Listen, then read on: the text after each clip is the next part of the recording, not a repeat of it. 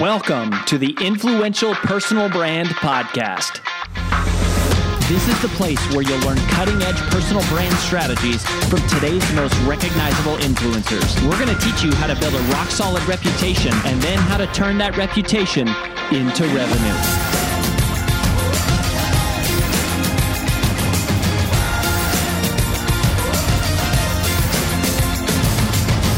I'm your lead host, Rory Vaden, co-founder of Brand Builders Group, Hall of Fame speaker, and New York Times bestselling author of Take the Stairs. Welcome to this special recap edition of the Influential Personal Brand Podcast. In just a minute, you're going to hear myself and my wife and business partner, AJ, do a debrief, recap, and summary of our most recent interview with our big takeaways. But before we dive into that, I just wanted to let you know that people often ask us, what is the first step to building a personal brand? And if that is you or someone you know, then you have come to the right place because we have put together for you a free video short course to help you get started. Just visit firststep.brandbuildersgroup.com to get access. In it, we're going to walk you through what exactly is the genesis of a personal brand and the 6 key questions that every personal brand must be able to answer, but that almost none ever do. So go ahead and visit, again, firststep.brandbuildersgroup.com to get started, and we'll see you there. Now on with the recap.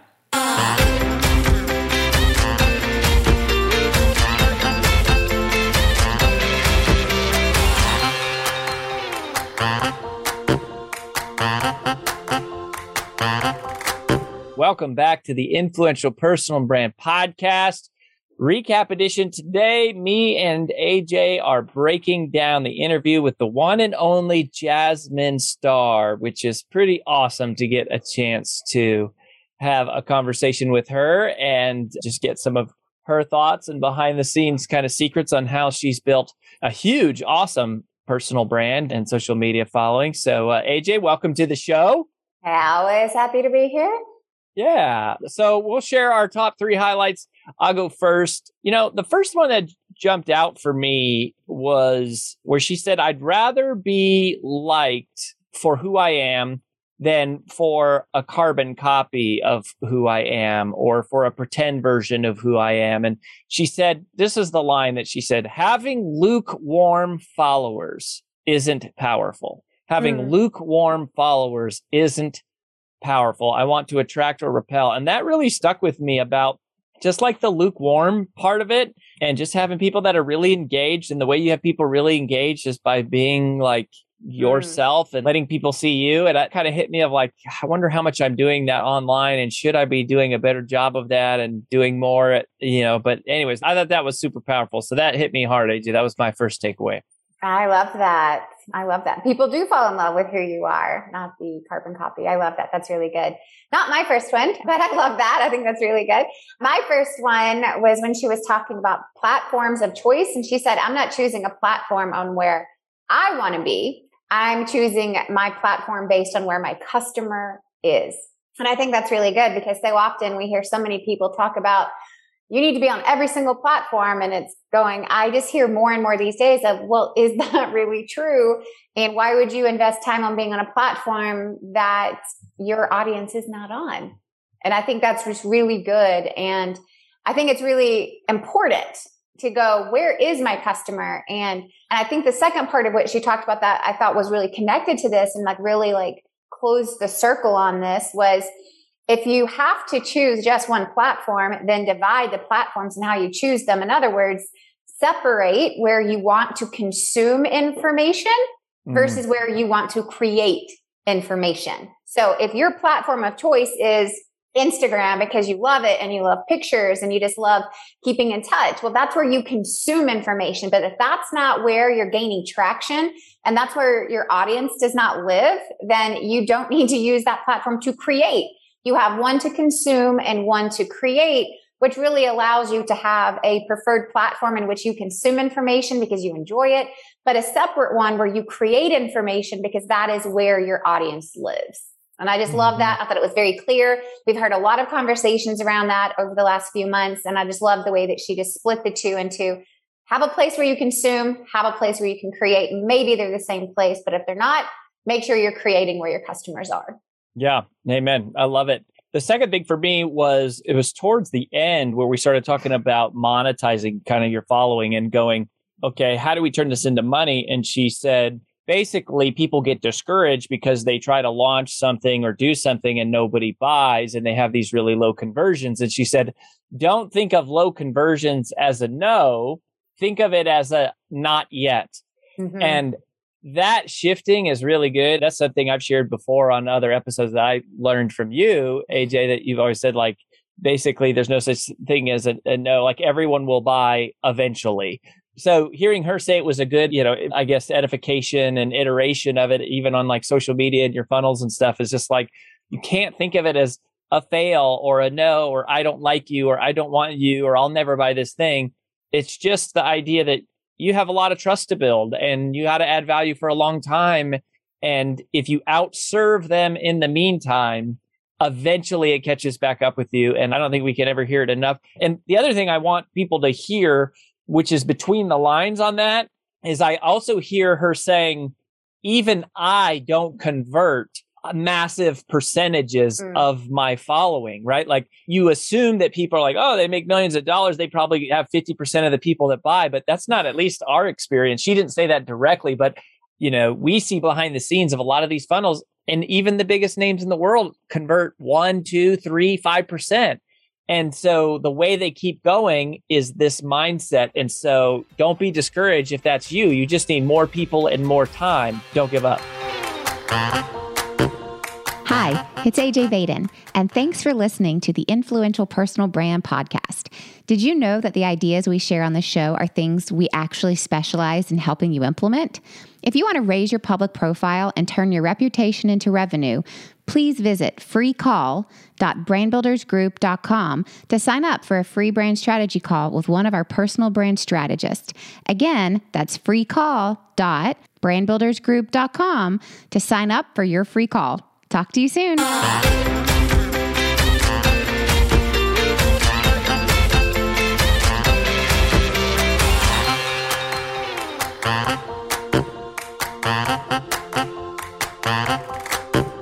second one was kind of connected to that, very similar to it's not a no, it's not a not yet, but not just that.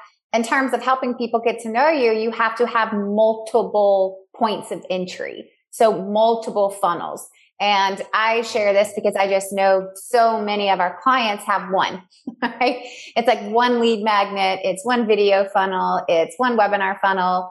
And I'm just going, it's like, really think about, how do I have one of each, right? For the people who just want the immediate gratification of, here's this immediate thing, I'm going to get a PDF. We have to be able to fulfill that desire in our audience. And for the other people who want a really short video course, or for the other people who want longer form content and a 2, 3, 4 hour webinar, it's like we have to be able to create multiple funnels so that once they complete one, we can feed them another one. And once they complete that one, we can create another one. And it's funny because this is literally what we were talking about on our internal marketing I was just thinking about that today, is our marketing cycler of how many different funnels do we want to constantly make available to our audience of people who haven't bought yet, because it isn't a no, it's a not yet. And people have to know you and trust you before they're really willing to give you their money. And it can't just be one quick PDF and you're like, why didn't I buy? Or one video funnel and you're like, well, that didn't work. It's like, no, this is a relationship. And that takes time. But it's about that relationship building process. The more you can have multiple times in front of them, the better you're going to be. So similar to yours, with just a little add-on of like, how many different points of entry do you have? And then how do you combine all those so people can constantly get fed all of your information over the course of time?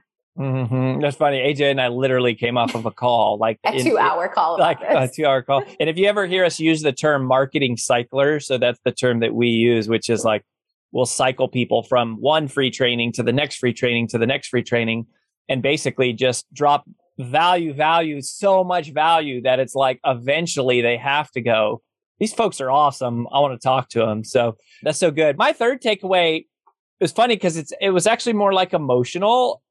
She used a word that is sort of near and dear to my heart. It's in the subtitle of our second book. permission. And when we wrote Procrastinate on Purpose, we talk about the emotional side of productivity. And we say what people are missing is permission. They have to give themselves permission to say no, permission for imperfection, permission for the incomplete. And Jasmine hit that word really hard in this interview with just permission to succeed. So it was a different context, but I love where she said, one day I'm going to write a book and the last page in the book is going to be a permission slip that you have to fill out for yourself.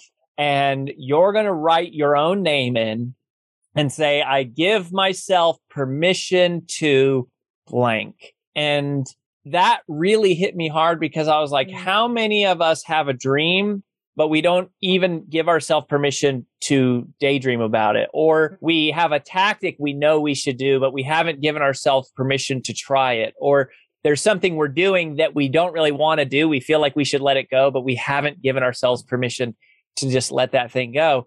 And I just thought that was really good. Like, what do you have to give yourself permission to? And the permission slip. So that really was simple and clean and powerful and inspiring for me. I love that. I think that's really good. And I thought for a second that your third one was going to be my third one, because when you said emotional, I was like, oh, wow, we're going to have the same one. But it wasn't. It's completely different. And so my third one was give people who follow you the opportunity to have an emotional response to getting to know you. And I thought that was really good. You know, social media is giving someone the emotional response to knowing you. And I know that oftentimes we can get stuck in the content side of what we do. And it's all about information and content and value.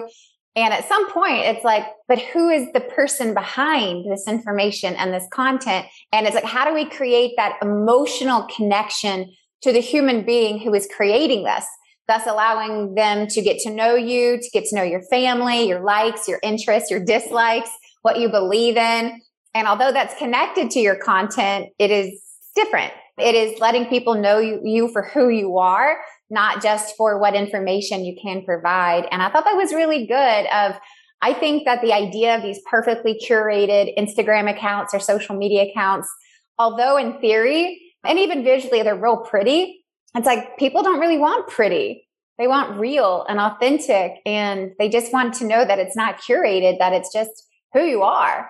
And I really appreciated that. And also it's like, don't be afraid to, have a series of content next to you making spaghetti with your kids or Halloween costumes or just the realness of who you are as a person, because that's what really makes people fall in love with you. It isn't just what you teach them, it's who you are. So I love that. That's really, really good. And y'all, this is an episode. Jasmine she's one of the best in the world at organic content, viral marketing, social media. Like, go listen to the full episode if you haven't already. There are so many nuggets, and we talk about Instagram Reels and how they're over indexing, just a lot of really important practical tips and obviously some inspirational ones like we just shared. But check out the full length interview. Thank you for being here. Keep coming back. We got lots of amazing guests, and we're getting people to tell the stories of exactly what you need to do to be successful. We're glad you're here. We'll catch you next time on the Influential Personal Brand. That's all we've got for this episode of the Influential Personal Brand Podcast. But here's some great news. One of the most valuable things you can do to help us and other new potential listeners to find our show is for you to both rate this show and leave a review. So, as a special bonus for you, if you leave us a comment in iTunes, Stitcher, or wherever you listen, take a screenshot of your review and email it to podcast@brandbuildersgroup.com. We will give you free 30-day access to 25 of our most popular interviews on video in your own private members-only area. So go right now, rate us, review us, and then send a screenshot of it into podcast@brandbuildersgroup.com. And we'll get you set up with free access to our most popular video interviews all in one place. Also, just please share this podcast with anyone who you think might enjoy it. And until next time, remember that building a business isn't nearly as valuable as building a reputation.